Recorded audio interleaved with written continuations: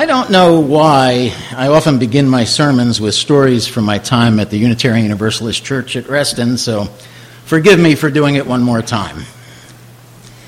In Reston, we had a process for prospective members similar to what we do here in Loudoun, with one exception. A couple of times a year, we'd have an orientation program for anyone interested in joining the church, as we do here. But there, the new program led directly to the following week, a new member Sunday, at which the new folks would sign the membership book. Or they had the opportunity to sign the membership book if they so wished. And during my time as church president there, 27 months, but who's counting?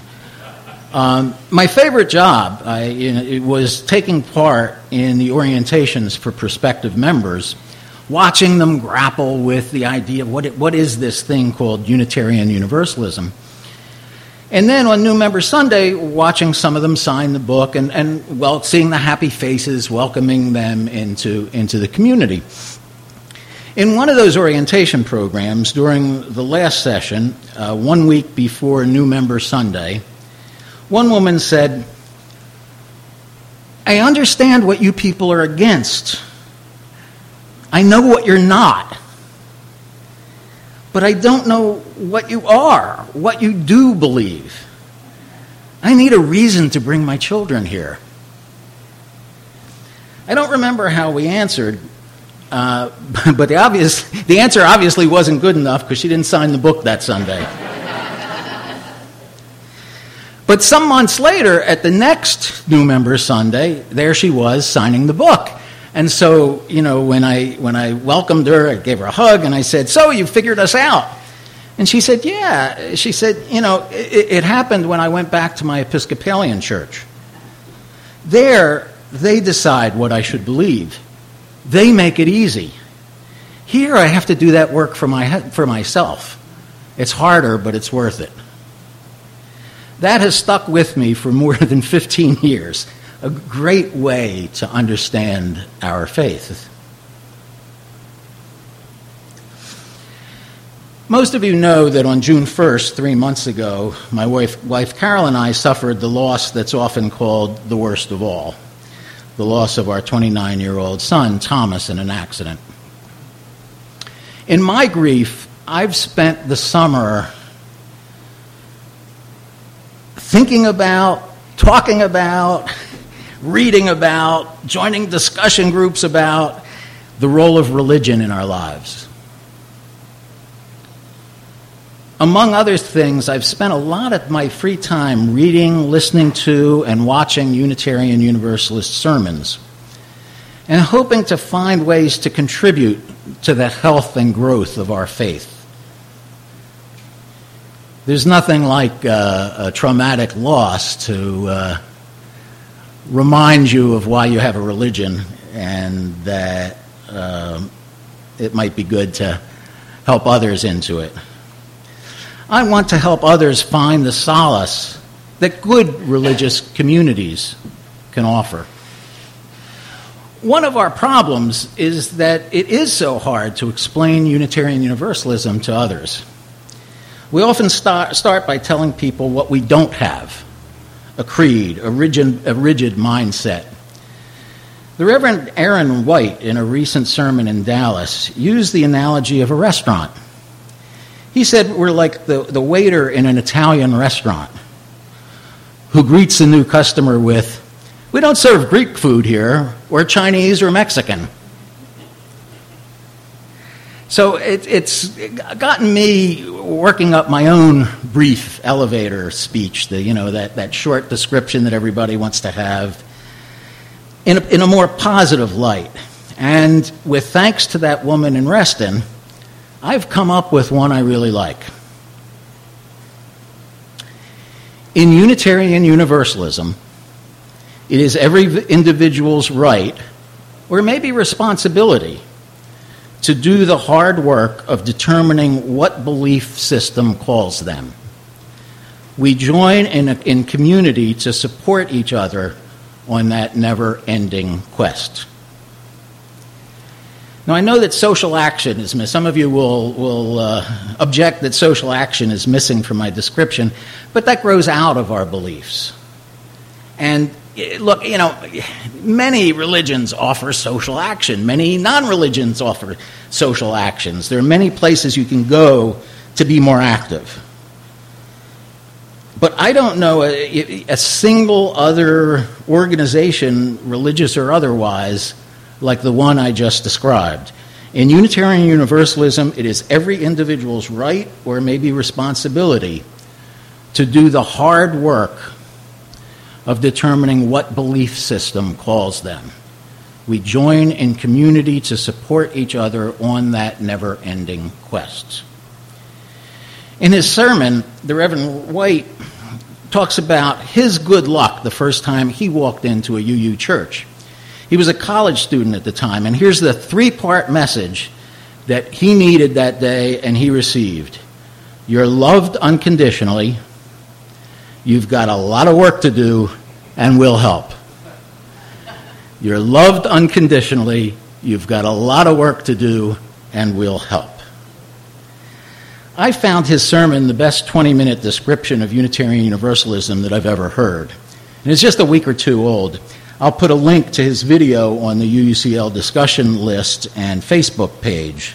Or, you can just send me an email and I'll send you a link to it. It's a beautiful job he does.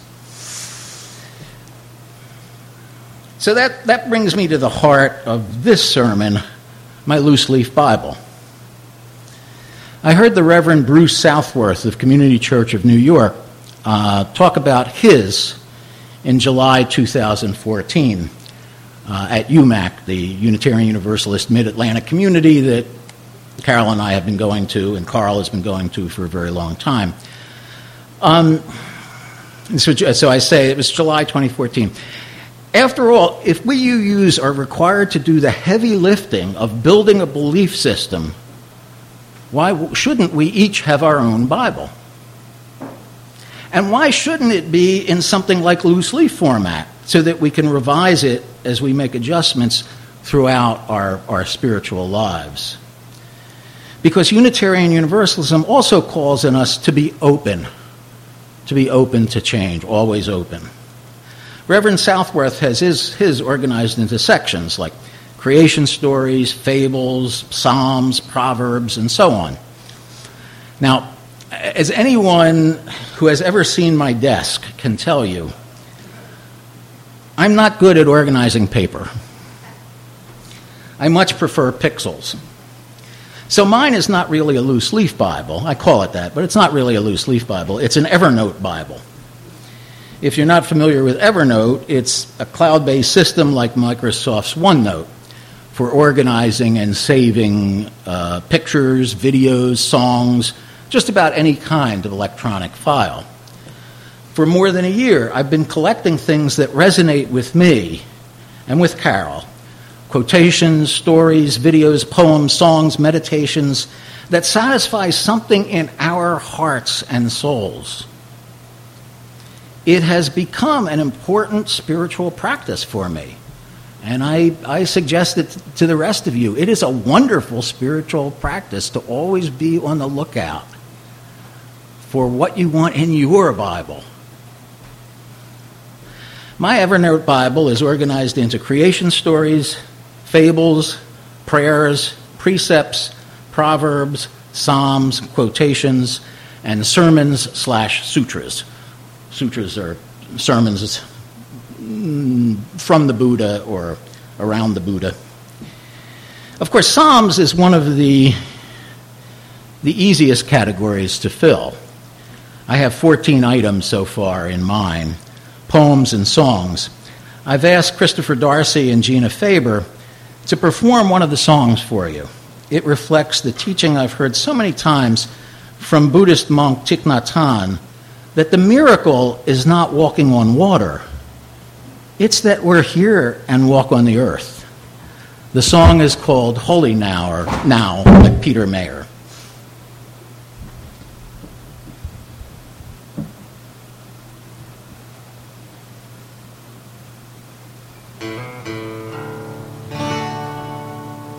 When I I was a boy each week, on Sunday we would go to church and pay attention to the priest, and he would read the holy word and consecrate the holy bread, and everyone would kneel and bow. Today the only difference is everything is holy now. Everything is holy now. When I was in Sunday school, we would learn about the time Moses split the sea in two.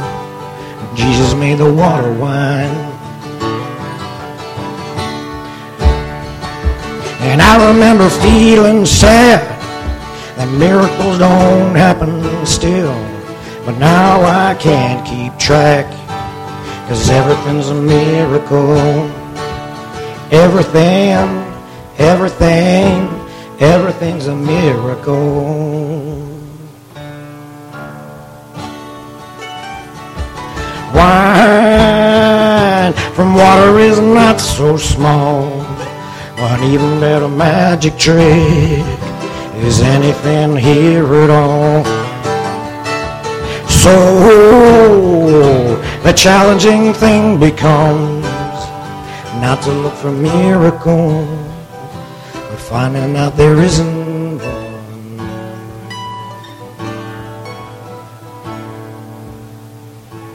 When holy water's rare at best, barely wet my fingertips, but now I have to hold my breath like I'm swimming a sea of air. It used to be a world half there, heaven's second-rate hand-me-down, but I walk it with a reverent air, 'cause everything is holy now.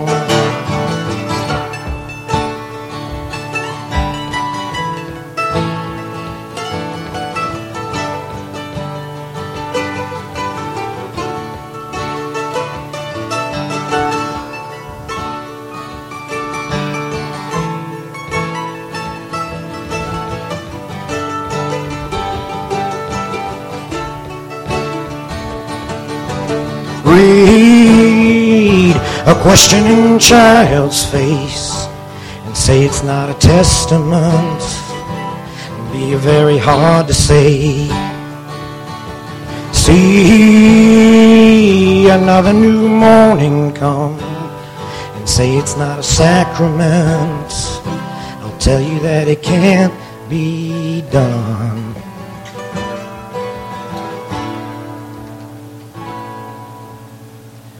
This morning outside I stood and saw a little red-winged bird shining like a burning bush, singing like a scripture verse. Made me want to bow my head. I remember when church lay down. Now things have changed since then. Everything is holy now. Used to be a world half there, and heaven's ray band me down. But I walk it with a reverent smile, 'cause everything is holy now.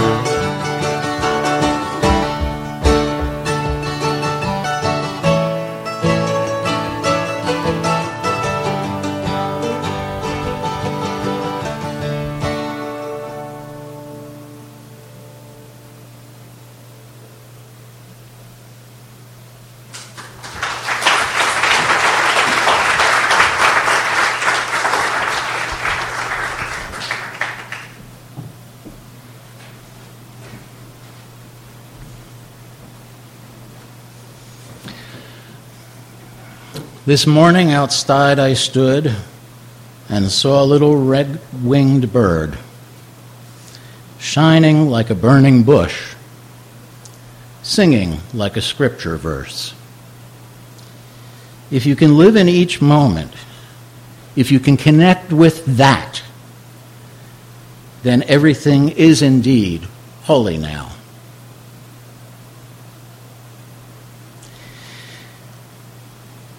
it hasn't been hard for me to find content for most of the books of my Bible. And in our summer services this year, you heard some of the others share about one chapter or another that might be in their Bible. I did want a section on prayer in mind, a word that makes some you use uncomfortable. Here's the Dalai Lama's morning prayer. Today I am fortunate to have awakened. I am alive. I have a precious human life. I am not going to waste it. I am going to use all of my energies to develop myself, to expand my heart out to others, to achieve enlightenment for the benefit of all beings. I am going to have kind thoughts toward others. I am not going to get angry or think badly about others. I am going to benefit others as much as I can. Jeff Erickson did a good job of exploring Proverbs, but I can't help adding one from my collection. Mine is probably the only book of Proverbs that includes one from Mae West. You only live once, but if you do it right, once is enough. And because I just can't resist, here's one from Bishop Carlton Pearson. Life is a sexually transmitted dis-ease. It's uncurable, but not untreatable. Life is a sexually transmitted dis-ease. It's not uncurable. It's uncurable, but not untreatable. In case you're wondering what a bishop is doing in my loose-leaf Bible, he's a great model of the never-ending journey toward religious wholeness. This Pentecostal bishop had a revelation one day that a loving God would never condemn anyone to hell for not going to the right church, temple, or mosque. He now preaches in a UU church in Tulsa. He may be the world's first universalist Pentecostalist.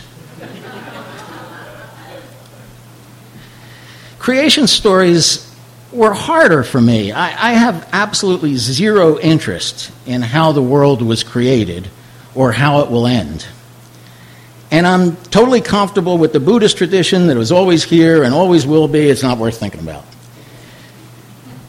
But I did find a couple of things from my book of creation stories. My favorite so far is not exactly a creation story, but it's a story about original sin.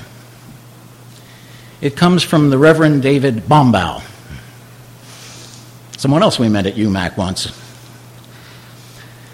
The fall from grace, the great disruption of primordial order, the original sin, had nothing to do with eating apples or talking to snakes. The instrument of our fall was a wooden back scratcher.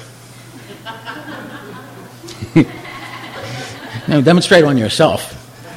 Yeah, I asked them to demonstrate. Yeah, because see my no, don't do it to me. That's all. Shh. Your own back. Of course, I'm getting there. You'll understand. A wooden back scratcher, that piece of wood bent at the end, so one can reach the unreachable spot. There, between the shoulder blades, down a little bit lower, and now up a little bit. There where the most persistent itch always takes up residence. Before the back scratcher, before that simple infernal device, we, like all our primate kin, depended on others to do for us what we could not do for ourselves. You scratch my back, I'll scratch yours. Before the back scratcher, before that simple informal tool, we needed each other to scratch the unreachable itch.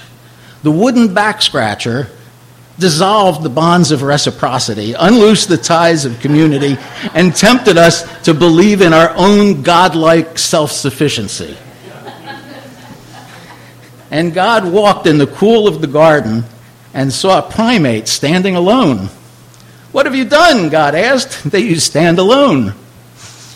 "I have found a back scratcher," said the beast, "and now I need no one." "Poor beast," said God. Now you must leave this garden. In Eden, no one stands alone. Each depends on others. And thus began our wandering, our pacing up and down the earth, scratching our own itches, pretending self-sufficiency, trying to ignore the persistent sense of loss, the vague yearning for primordial order, a world where you scratched my back and I scratched yours. A wooden back scratcher is poor compensation for the gentle touch of a loving hand. In this holy community, may we scratch each other's backs. May we help each other along our spiritual paths. May we help each other find words of wisdom. May we help each other find solace. May we help each other find joy. May we help each other find grace. May we help each other do the dance of life.